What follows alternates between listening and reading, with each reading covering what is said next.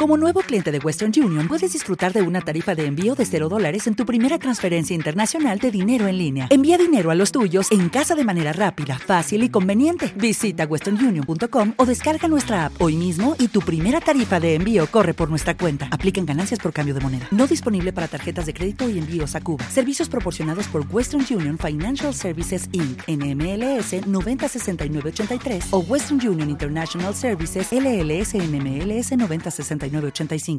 ¿Qué pasa, gallinicas mías? Aquí vuestro reportero más dicharachero de Barrio Sésamo, que desde que os las metí me pica, ¿eh? Desde que os las metí me pica.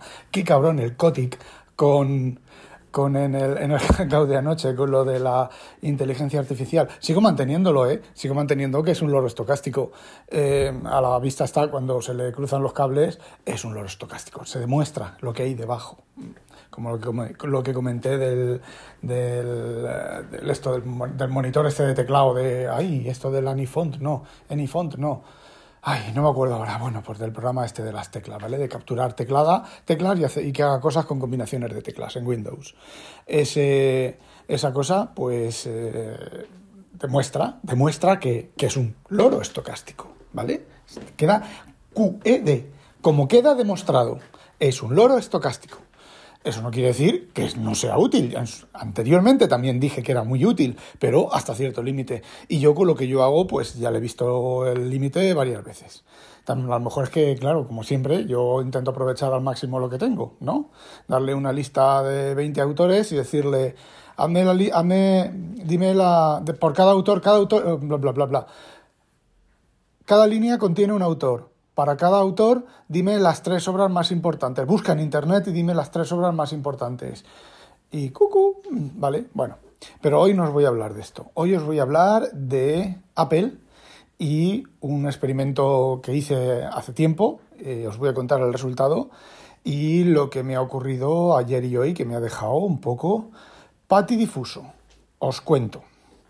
Yo he comentado que el MacBook Pro, el M1 Pro creo que era, de 16 pulgadas, pues de repente la batería dejó de tener el rendimiento absurdo que tenía, absurdo de duración, ¿vale? Y bueno, pues empecé a mirar en internet. La verdad es que yo ya estoy cansado de tener que trastear con equipos, hacerle esto, tocarle aquí, mirar aquí, monitorizar esto, leer esto, hacerlo de más allá para solucionar un problema que el equipo no debería de tener. Bueno, pues estoy cansado ya de todo eso. Entonces, me cuesta mucho hacerlo. Entonces he estado varios meses con el MacBook Pro apagado. Es que lo tenía que apagar porque lo dejaba suspendido, cerraba la tapa con el 100% de batería y 2 días después abría la tapa y se había cascado la batería entera, ¿vale? Yo pensaba que la batería estaba rota. Bueno, la primera es que la batería estaba rota y Apple no me lo estaba diciendo, que la batería estaba rota. Bueno, me puse a mirar por ahí, que si no sé qué del Power Nap, que si no sé qué, ejecuta este comando, mira a ver si sale esto aquí, si sale esto allá, unas teorías bastante complicadas y puede que el MacBook Pro tuviera alguna de esas cosas. Pero antes de mirarlo, yo me dije, voy a hacer una instalación en modo DFU. Nunca le había hecho a ese Mac una instalación de modo DFU. Sí que había hecho varias instalaciones desde cero. De hecho, una de las cosas para arreglar el problema de la batería era instalar desde cero, con la conexión a internet, sin usar el macOS en el equipo, realizar la instalación. Bueno, pues con esas tampoco. Entonces me dije, voy a hacerlo DFU. ¿Qué es el DFU? Pues el DFU, estos Mac, como son ARM, los ARM pues llevan firmware. Un ARM, ya lo he contado en otros sitios, es muy sencillo. El chip de ARM está muerto. Muerto. Tú lo enciendes y no hace nada. A ver, tú le configuras las patas para el tipo que es, con la velocidad, con el reloj, le pones tal, no sé qué, y no hace nada. No es como un Intel, que tú enciendes un Intel o un Motorola o otros microcontroladores, tú lo enciendes, bien configurado, con las patillas en el tal, y saltan a ejecutar una dirección de memoria. Leen una dirección de memoria y saltan a ejecutar. Los ARM no. Al menos no cuando yo los estudié hace ya bastantes años, pero debe de ser igual. ¿Qué es lo que ocurre en la secuencia de inicio de una ARM?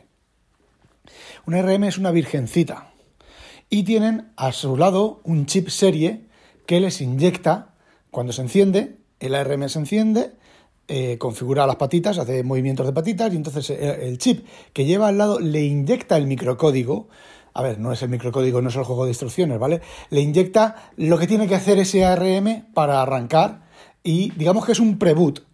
Es como si fuera un anillo -2. Tienes el anillo 0 del kernel, tienes el anillo -1, ¿vale? Que es el hipervisor. Bueno, pues es un anillo todavía con mayores privilegios que el hipervisor. Ahí le puedes meter, si vulneras ese chip, ahí le puedes meter a un ARM lo que quieras, ¿vale? ¿Qué es lo que se le mete? ¿Qué es lo que, por lo menos lo que yo entiendo, lo que yo entendí o en su momento? Yo programé ARM Metal, ¿vale? Compilador de C y ARM. Y bueno, pues se le mete el sector de boot y se le dice cómo arrancar y se le dice dónde tiene que mirar para ejecutar el código y se le configura pues todo el tema de los inputs y todo ese tipo de cosas. Bueno, pues estos equipos funcionan más o menos así. Realmente no sé cómo funcionan. Los ARM modernos, todo eso ya lo llevan dentro del chip. Y para regrabar, ese chip lo que tiene es que es una ROM. Tú una vez que has grabado, o en principio, hasta donde yo sé, es una ROM. Tú una vez que ya sabes lo que tienes que hacer, grabas la ROM, lo grabas ahí y eso ya es inamovible, ya no puedes vulnerarlo ni nada. Creo que en los ARM modernos eso está dentro del chip, ya, dentro del propio pastilla del chip, pero no tiene por qué. Puede estar en los ARM 5 o 7, en los ARM 7 está fuera, ¿vale? Es una pastilla como lo que os conté del BitLocker la otra vez. Bueno, pues y bueno, como el disco duro de los Mac también está soldado en placa y demás, ahí debe de haber una serie de cosas, bueno, el T2, el famoso chip T2 y todo eso, debe de haber una serie de cosas que es lo que se llama el firmware, que eso sí que es actualización de firmware, y que con cada actualización de macOS, Apple te actualiza, si es necesario, el firmware. Hubo, por ejemplo, un iMac, el iMac del 2019, del 2017, que tenía muchos problemas. Tú tenías un iMac de 2017, el el grande, el de 27 pulgadas, y tú actualizabas macOS y con cada nueva versión de macOS iba peor. No, el del 19, no recuerdo, uno de los dos. El que no tengo yo. Iba peor. ¿Por qué iba peor? Porque Apple se había equivocado y el firmware no se actualizaba. Y bueno, había maneras, de Huawei, el de Eclectic Co., ese chaval pues encontró, y otros chavales, otros genios, encontraron la manera de extraer el firmware de las actualizaciones de macOS e instalarlo con línea de comando, instalar el firmware adecuado. Y eso, bueno, pues salvó bastantes iMacs, que me imagino que también era lo que hacía Apple cuando le enviabas el iMac y le decías, esto cada vez funciona mal. Bueno, pues todo ese tipo de cosas parece ser que algo de eso me ha pasado en el MacBook Pro. Porque lo que hice fue instalarlo en modo DFU. ¿El modo DFU qué es lo que hace? Pues en modo DFU lo limpia todo y lo graba como si saliera de fábrica. En principio es así. Entonces, ¿qué es lo que ocurre? Que lo actualicé en modo DFU, desde cero, no restauré ninguna copia de seguridad, no recuperé de la copia de seguridad de los discos. Yo creo que en toda mi vida solamente he restaurado desde cero un equipo una vez o dos desde las copias de seguridad de Time Machine. Sí que me ha servido el Time Machine para recuperar ficheros borrados o ficheros antiguos. Bueno, pues hice la restauración en modo DFU y ¿qué queréis que os diga? Ha estado un mes con la tapa cerrada y la batería ha bajado un 5% o cosas así. Y el Devon-Think ejecutándose en memoria, que eso cada vez que hace el power nap y se levanta para mirar la red y demás, el Devon-Think hace una actualización. El tiempo que le dé el power nap, pues se actualiza y se baja los cambios que haya habido en el esto de sincronización y algún programa más. Estoy empatado con la duración de la batería del portátil este.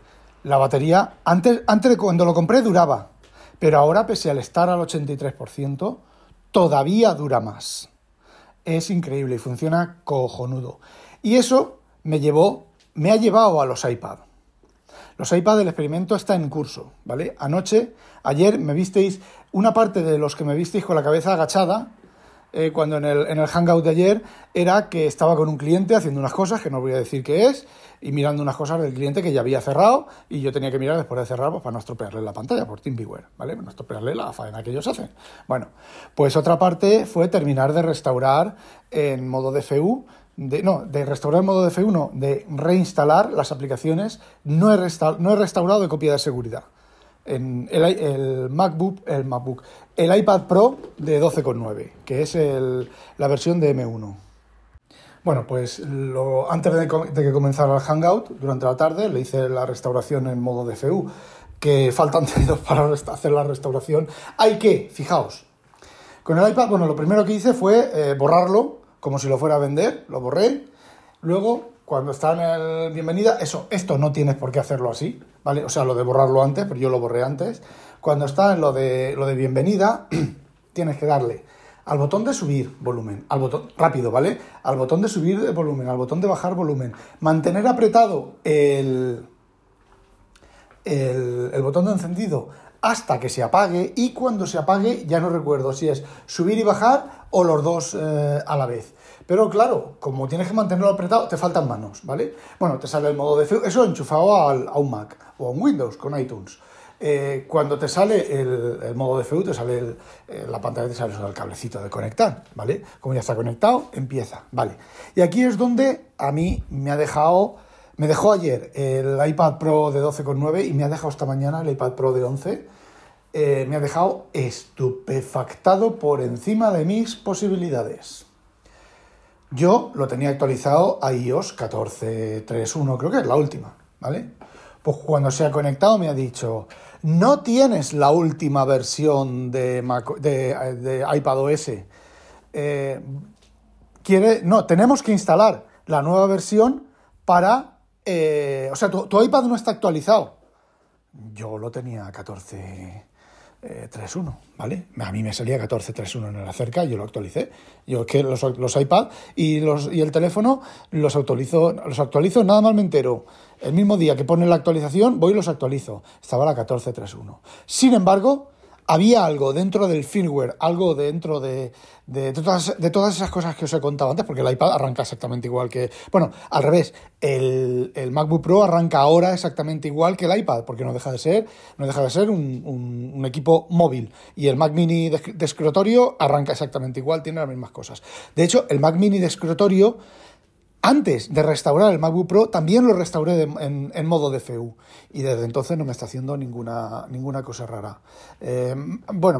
Ninguna cosa rara. Que hostia, hasta esto del Continuity funciona perfectamente.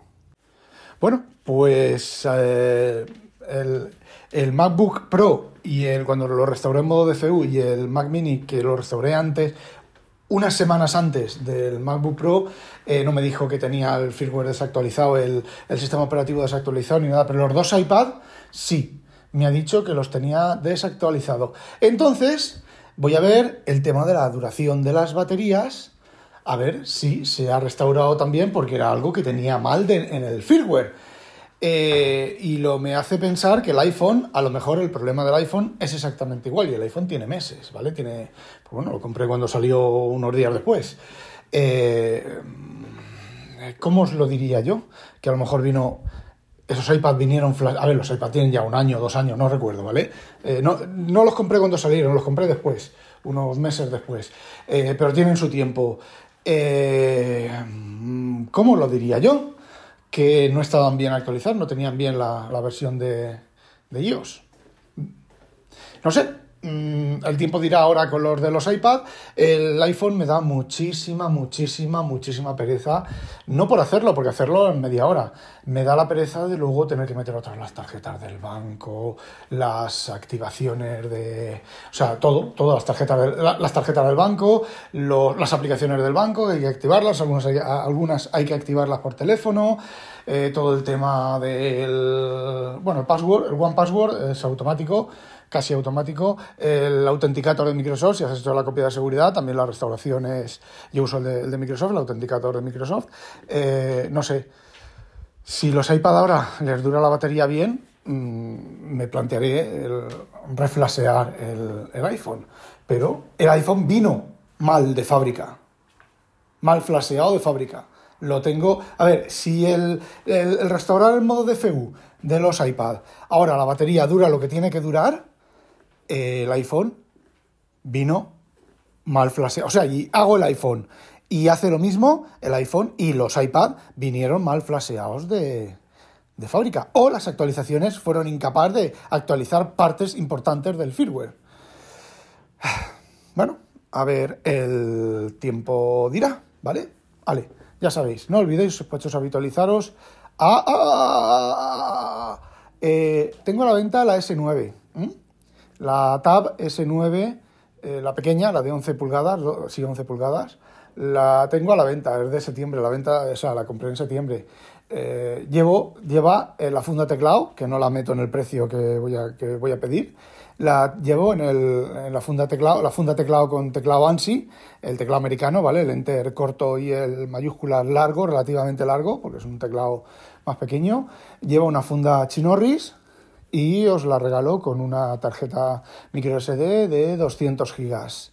Es la versión de 256 gigas, 16 gigas de RAM, más 8 de swap.